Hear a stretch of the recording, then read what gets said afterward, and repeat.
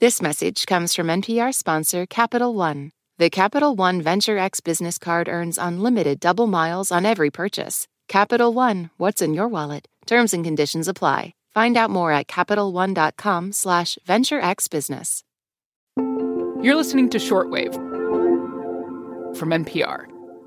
Hey everyone, Rebecca Ramirez here, and right now, as you are listening to this, there are 2 spacecraft sailing through the darkness of space, outside of our solar system, and each has on board a shiny golden record with greetings to aliens in many different languages.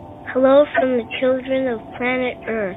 안녕하세요. धरती के वासियों की ओर से नमस्कार. Ria Dumelisa Marena. Hola y saludos a todos. Plus, some distinctive sounds of Earth.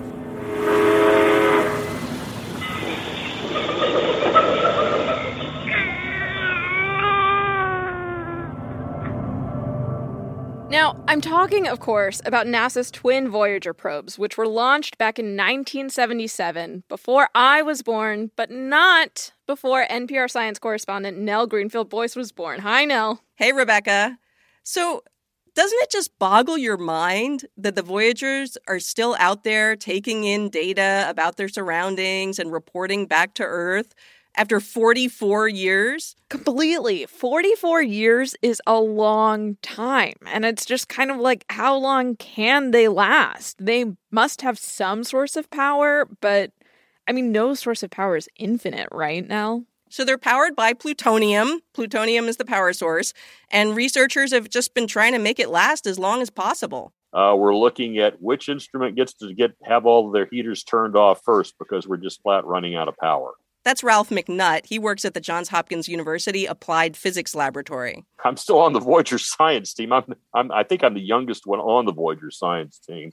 At least in terms of people who've been there since the Voyager's launch. He's 68 years old. I mean, talk about loyalty. So how long does Ralph think that the Voyagers have left? He says if we're lucky, maybe a decade at best, assuming that, nothing breaks. Well, everything has a life cycle, Nell. We're all gonna die one day. Indeed. Don't I know it? But listen, NASA recently asked McNutt and a team of researchers to devise a new mission to pick up where the Voyagers left off. And they've come up with a spacecraft that could go out farther and faster. And that is what I wanted to talk to you about. The possibility of doing deliberately what the Voyagers have done by accident, sort of taking the next step out into the universe. I mean, that sounds very promising. So, today on our show, a possible successor to Voyager. What a practical, doable interstellar mission would look like for NASA. And why the space agency might want to do it. This is Shortwave, the daily science podcast from NPR.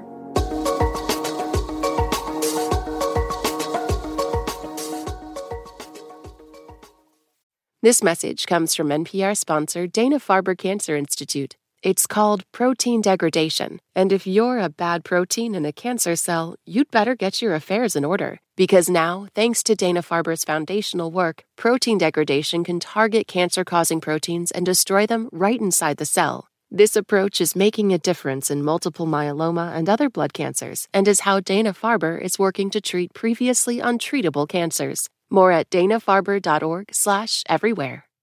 Now, Voyager 1 is the most distant human-made object in the universe. How far away is it exactly? Over 14 billion miles. Oh, wow. And Voyager 2 is over 11 billion miles away. So pretty far. Pretty far. And why are scientists saying they're outside of the solar system? Did they, cross some unofficial boundary that I don't know about?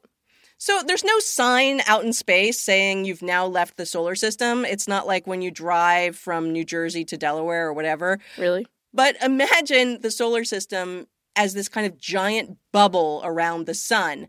And that bubble is created by a flow of charged particles that are constantly streaming out of the sun. So the Voyager's instruments show that they've left that realm of charged particles and crossed over into a different realm, the interstellar medium. That is so cool. So was that the goal of the Voyager mission, to leave our solar system? No, this was a planetary mission. So the spacecraft were built to last around 5 years, and their main mission was to visit Jupiter and Saturn. That was the goal. NASA added on missions to Neptune and Uranus using gravity assists of other planets like slingshots. So, the Voyagers were built to explore planets, but scientists knew that even if their instruments had all broken down after a while, the trajectories of these spacecraft would eventually get them out into the space between stars. Oh, that's why they put those golden records, right? Yes, Carl Sagan led a committee, and the idea was just to create a symbolic message in a bottle to whatever aliens might stumble across the spacecraft, if aliens are out there. But, it'll be around 40,000 years before Voyager 1 will pass within a couple light years of a star, and that's after traveling more than 4 decades. So, the Voyagers may be out of our sun's sphere of influence, but they are just barely out into the interstellar space. Okay. Now, you promised me that we were going to talk about another mission, though, to follow on the Voyagers, which sounds cool, but if there are no stars or planets or anything anywhere near where the Voyagers are, why try to send another probe out there? Isn't it just, black empty space? I asked Stella Acker that question exactly. So she's at Cornell University. She's working on her PhD, and her research relies on data sent back by the Voyagers. And she told me that, admittedly, the density of matter out there is very, very low. Compared to our experiences here on this planet, yes, the interstellar medium seems like it's empty, but it's really not. It's full of gas and dust and cosmic rays, energetic particles. Full seems relative here, but I get her point. Yeah, she says there is no substitute for having a spacecraft out there actually gathering data. There's still huge gaps in our knowledge about the interstellar medium that can really only be filled by direct sampling. So I'm guessing that's why NASA's being so intense about planning ahead before the Voyagers go kaput. Precisely. A few years ago, they asked Ralph McNutt and some colleagues to dream up a new mission. That team's work is almost done. They're finishing up their final report now. So what's the plan? It's a probe that's based on other successfully flown spacecraft. It basically uses tried and true technology, or technology that's really far along in development. McNutt told me that this probe would have instruments specifically chosen to study the interstellar medium. Fancy. A lot of things that we know now that it would have been nice to have had on Voyager, but the technology either didn't exist, or we didn't have the mass and the power to accommodate them, or Voyager was a 4.5-year mission to Jupiter and Saturn, so why would you fly those things? He told me their probe would ultimately go twice as fast as Voyager 1, so more than 20 miles a second. And planned for lasting at least 50 years, and that'll get us out to about 375 astronomical units. 375 astronomical units is more than twice as far as Voyager 1 is right now. And that is the minimum. Wow, the minimum. So what's the maximum? He thinks it's possible this probe could keep talking to Earth for a century and eventually go out more than 5 times farther than Voyager 1. So it would be 74 billion miles away. Wow, 74 billion miles away. I mean, that sounds like a really long distance. But, we're talking about space, which is huge. So how far away is the nearest star from Earth? Just for comparison? Yeah. What do you mean, the nearest star as in our beloved sun? No, not the sun, Nell. You know what I mean. Like Proxima Centauri? That kind of nearby star? Mm-hmm. That is 25 trillion miles away. So 25 trillion with a T. My brain can't even comprehend how far these scales are getting. But actually, aren't there proposed missions that would go out to a star like that? You might be thinking about the Breakthrough Starshot Initiative. So that's a group that wants to send lots of teeny tiny little probes, like the size of a postage stamp, that would be put in space and then accelerated to astonishing speeds by ground-based lasers. Ooh. Theoretically, that mission could reach a planet around Proxima Centauri in just a few decades. Now that sounds exciting. Okay, maybe a little too exciting. Oh, I talked to okay. Michael Paul about this one. He's also at the Johns Hopkins University Applied Physics Laboratory. He told me he loves the vision of Breakthrough Starshot, but the technology is just not ready for prime time, and it would be hugely expensive. So you and I are probably never going to get to see them operate. Oh. That's why he and Ralph McNutt and their colleagues wanted to devise an interstellar mission that was pragmatic. To make sure that we were able to hand NASA something that wasn't so pie in the sky that it just ended up on people's shelves. He says if NASA decides to build their proposed interstellar probe, it could realistically be built in time to launch in 2036. So that's like 15 years from now. Okay, and then when would it reach interstellar space? That would take another 15, 20 years after that. And then you said it would collect data for decades longer, maybe even a century? Yeah, and to me, this is the most interesting thing about this proposed mission. So it would have the longest planned duration of any NASA mission ever, by a long shot. Ooh. Now, there are some science missions at NASA that have lasted a long time, sort of by accident, like the Voyagers, or like the Mars rover Opportunity. That was built to last like 90 days and it lasted 15 years. Mm-hmm. But going out and deliberately planning for a century-long mission is just a different ballgame. Yeah, I mean, no one lifetime is going to encompass all of that. Like, it sounds like it could be multiple generations of people's life work. One astronomer who's been helping to design the mission, Kerry Liss, told me he's done the math. I will be 75 in 2036 when we launch. That means that I know I'm not going to be on this mission probably for more than 10 years after launch. It's just a fact. There is going to be handovers. This isn't just theory or just talk. It's going to happen multiple times. They've actually been consulting with a sociologist on how to do that. Oh, really? Yeah, her name's Janet Vertesi. She's at Princeton University.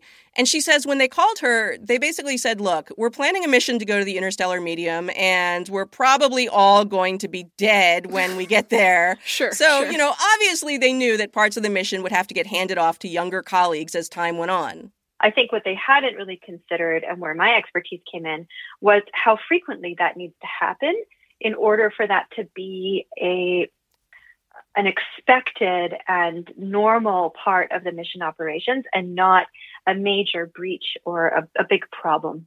She says, like, in hospitals during shift changes, the doctors and nurses get good at it because, there's checklists and procedures. And that's because the shift change is happening every single day. And it's like you said, a different ball game to plan on a timescale of, say, a shift change every, 30 years. Right. Generally speaking, I think it's fair to say that humans aren't so great at making transition plans, especially if those plans involve, facing their own mortality. I was talking to Stella Acker, that graduate student. She's 25 now, and she would be in her late career when this probe reaches interstellar space. Science fiction is almost inundated with this concept of, interstellar exploration by humans. But she said, people don't stop to think about all the different incremental steps you need to take to actually do something like that. And we do need to learn how to conduct missions over these very long time scales if we're ever going to come close to achieving any of the kinds of, aspirations of interstellar exploration that are so often posed in, the popular media. So, obviously, Nell, the big question on my mind is this mission going to have a modern take on the golden record? Well, keep in mind, this mission has not been given the green light at this point. It is still just a proposed mission for NASA, so we're going to have to wait and see what happens. All right, Nell. Well, keep us posted. We look forward to hearing more. And in the meantime, dear listeners, let's all ponder what sounds we hold dear here on Earth. Send us an email with what you'd want alien life to hear. We're at shortwave@npr.org.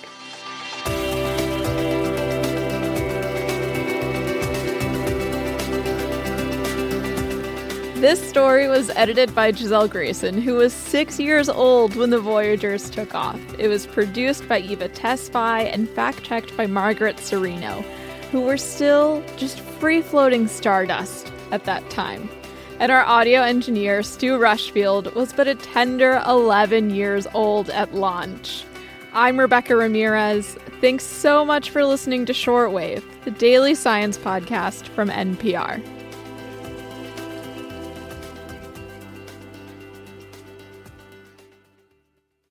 This message comes from NPR sponsor Capital One. The Capital One Venture X business card earns unlimited double miles on every purchase. Capital One, what's in your wallet? Terms and conditions apply. Find out more at CapitalOne.com/VentureXBusiness. Last year, over 20,000 people joined the Body Electric study to change their sedentary, screen-filled lives. And guess what? We saw amazing effects. Now you can try NPR's Body Electric Challenge yourself. Listen to updated and new episodes wherever you get your podcasts.